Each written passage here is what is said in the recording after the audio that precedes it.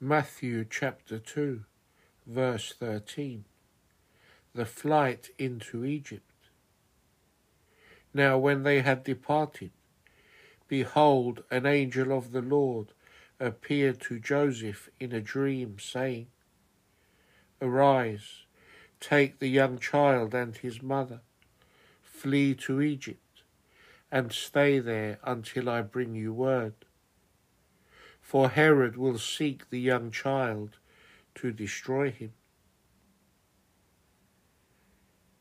In chapter 2, verses 13 to 23. This passage is read on December 26th, the synaxis of the Mother of God.